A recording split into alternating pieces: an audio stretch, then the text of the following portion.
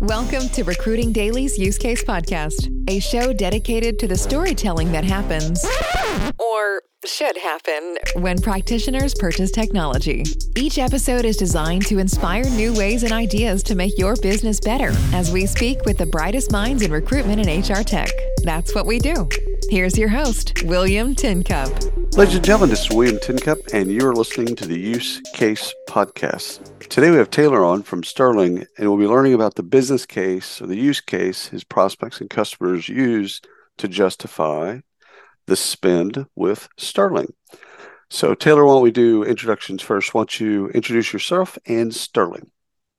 Yeah. Hey, good morning, William. Thanks for having me on. My name is Taylor Liggett. I am the head of identity services at Sterling. So I oversee all of the identity-related services that Sterling offers. And Sterling, for those of you who don't know, we are one of the world's largest background screening companies. So we have background check capability around the world. About 50,000 clients conduct just about 100 million background checks every year.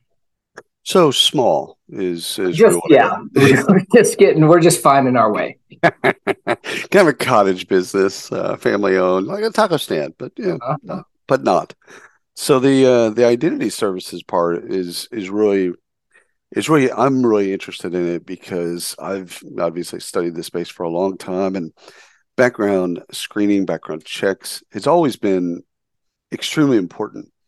Especially pre-hire, right? So it's always been important in terms of the funnel for hiring to get to a certain point, whether or not you put it way out or you put it closer to when you do an offer letter, that you understand, that someone doesn't, especially like criminal record and things like that.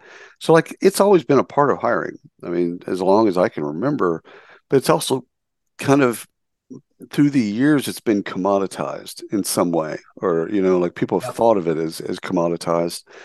And I like that you and some of your peers are thinking about it more broadly as more about their identity, not just the check, which is, again, stated and covered, it's important, but also looking at identity. Is this person really who they say they are? And then maybe more of a continuous kind of look at, are they still who they say they are, et cetera? So take us into a little bit more about the identity services part of Sterling. Yeah, and I'll just something you said just got me thinking. So just a kind of an interesting anecdote, something that may help us frame the conversation a little bit, is I think that you're right. The background check services have been are really ubiquitous at this point, largely been commoditized in many ways, but there's also a new sort of revolution going on right now, which you're getting at with identity services. In case you didn't know, so William Greenblatt, who's the founder of Sterling, when he was first getting started in this and really kind of helping create this space, it was really around lie detector tests, if you can believe that, back in the 70s into the early 80s. That's kind of how this started. And then things, of course, evolved from there into criminal record searching and so on. And then at the point in time at which this really sort of changed into ubiquity was around 9/11 after that, right? In the wake of that, I think that just employers, everyone sort of had more of an awareness of this. So we started to see huge sort of shifts into that. And that was also, let's say, fast forward into early 2010 timeframe, maybe a little bit before that. There started to be additional awareness of, think about checking criminal records. How do you know where to check? And so there were product development and innovation around sort of trace and locator type products that helped employers feel more confident that if I'm coming in to their background check, there's a tool that can essentially like trace where I've lived to help then understand where to search for criminal records. And, there's been a lot of innovation throughout the space since, but I think we're really at a point now of the next big change. And this one I think is bigger than anything that's come before it. And that's on identity services. So, the way that I would just frame that simply is that how do you know that the person you're going to run a background check is who they say they are? And, beyond, there's a lot of middle ground here. This is not black and white. I think when people think about identity, they commonly think of just outright identity fraud. In other words, I'm Taylor Liggett and I'm pretending to be John Smith. That does happen. It's actually happening more nowadays than I think it has previously. But there's also, I could say, my name's Taylor James Liggett. I could say I'm, Taylor Jim Liggett, for example. That would have huge consequences on my background check. I could, transpose digits on my date of birth, mess that up, or my social security number. All those things are very impactful. So when we talk about getting identity right, it's one, weeding out outright identity fraud, but two, making sure that biographic data, as I would say it, is also accurate so that you can have the best, quality check that's going to happen. So I love the fraud part of this because it's risk management, right? So it's one thing that HR, finance, everybody in the organization cares about. The other part of this is, I wanted to ask you about in terms of remote, like what we've seen through the pandemic, and obviously what we'll see for knowledge workers going forward. For a lot of knowledge workers, do you think fraud, the impetus to make sure that identity is verified, like if Tim was coming into the office to do an interview and we're looking at his drivers, like, okay, fair enough. But if a lot of this stuff is done digitally or over the internet, et cetera, or Zoom calls, what role was remote played in kind of the boom in identity services? Yeah, it's played a big one for sure. It was kind of a perfect confluence of events that's happened over the last couple years.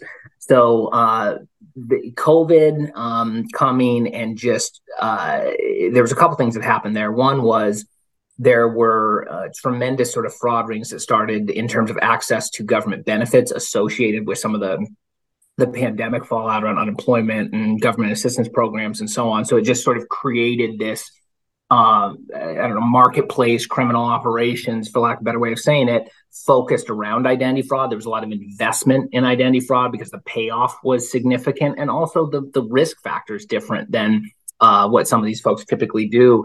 And so that happened. That's kind of the overall backdrop.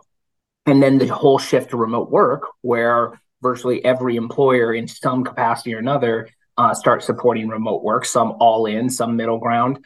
And that created the space for significant increases in opportunities in identity fraud for employment. So what we've seen is a couple things. One is sort of the obvious that is maybe a little bit more innocent, where people maybe just want to hide something about themselves to get a job. They don't want the employer to know about criminal record or whatever. So they commit some level of identity fraud, change your information, line a background check, that type of thing. But what we're also seeing is people who, are either outright unqualified for a job that may hire someone else to do an interview for them, or, pass an assessment test. That's happening quite a bit and a lot easier in the age of remote work. And then secondly, we're seeing people who will commit outright identity fraud to get into an organization to then have access to their proprietary systems, customer databases, things like that, to further their schemes. Those are some of the things that we're seeing on the fraud side of things. So let's back up real quick and just kind of unpack this services layer. Because I would assume, obviously, a lot of this is driven by technology, of course. So, for the audience's sake, where do we start with them? If they're a Sterling client, so they know you, all right, all that good stuff. Now you're going to go to them and say, okay, by the way, here's something else you should be looking at. Yeah.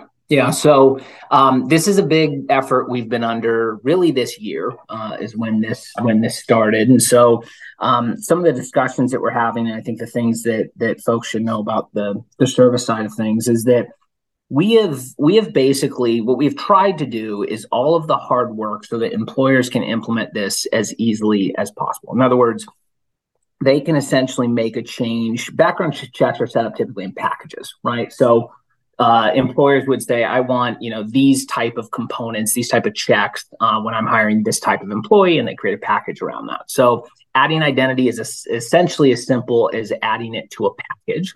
And then once that happens, the employer would choose sort of what what level of identity verification they want. So there's different levels in the same way one background check typically doesn't fit every organization and every hire. Similar with identity, you may want to have something that has relatively low friction, but still is going to accomplish a basic sense of identity verification.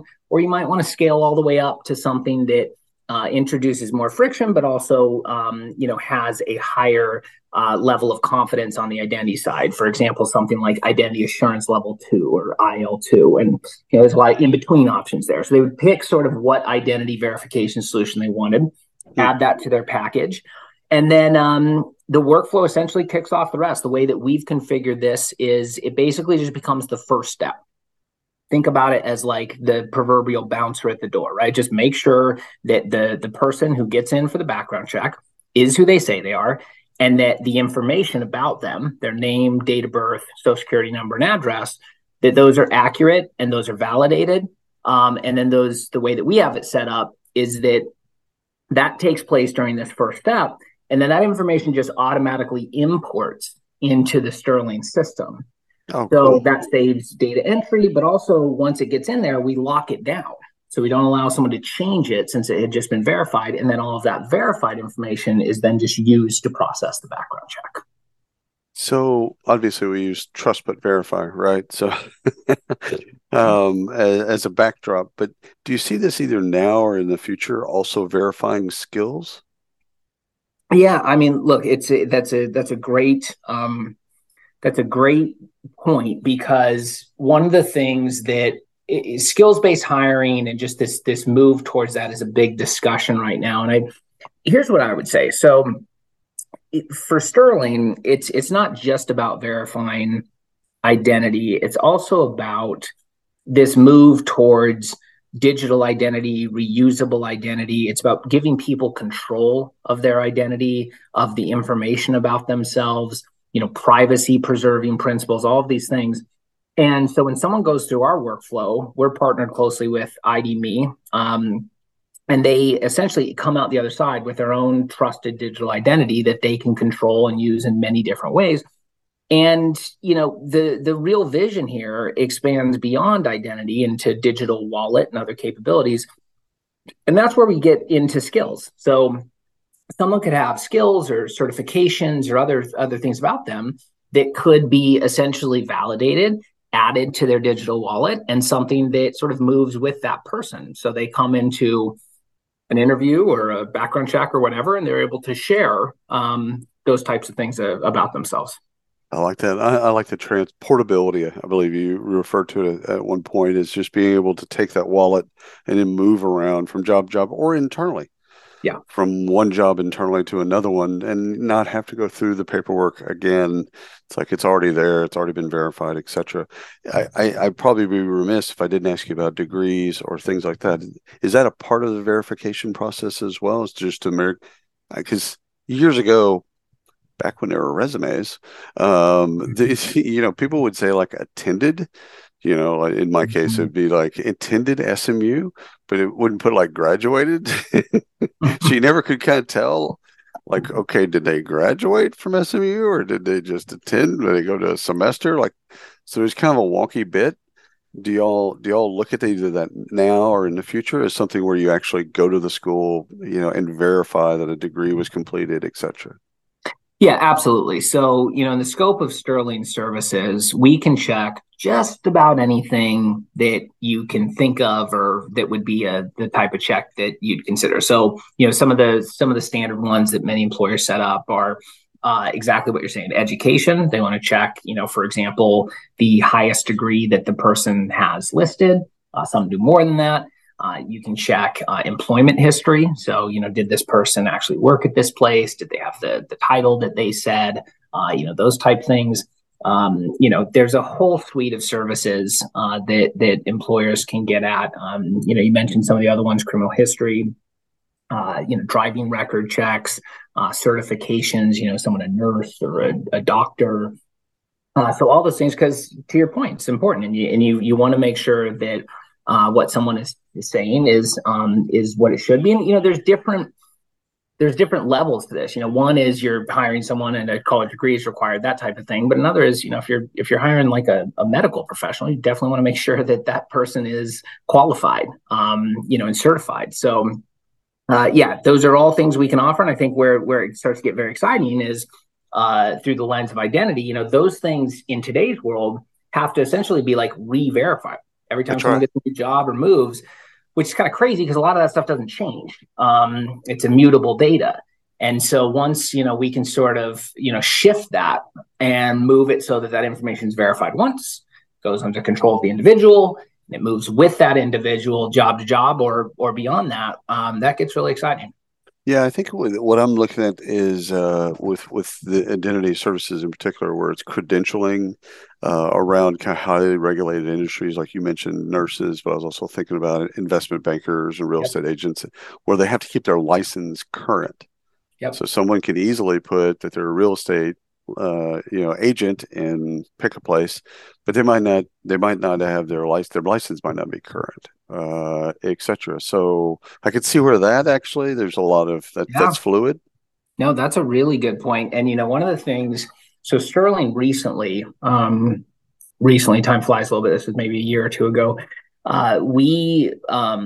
We won a contract with FINRA, which is the Financial Industry Regulatory Authority. So they work at the behest of the SEC. They essentially regulate the securities industry. And that one of the things that they do is if you're going to be a broker dealer and involved in that space, you have to go through a number of checks. And one of those is an FBI-based background check where you have to go and get fingerprinted, and then the fingerprint is essentially channeled to the FBI. The results are returned to FINRA and the respective employer, the financial institution, and there's a whole lot that goes into this. And Sterling, we now manage essentially that whole program, and there's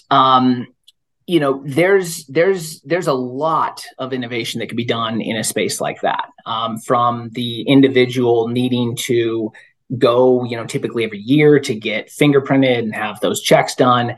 Imagine in a space where someone could, instead of having to go and get fingerprinted and do all that, sort of have control of their own biometric, and release that information on a regular basis.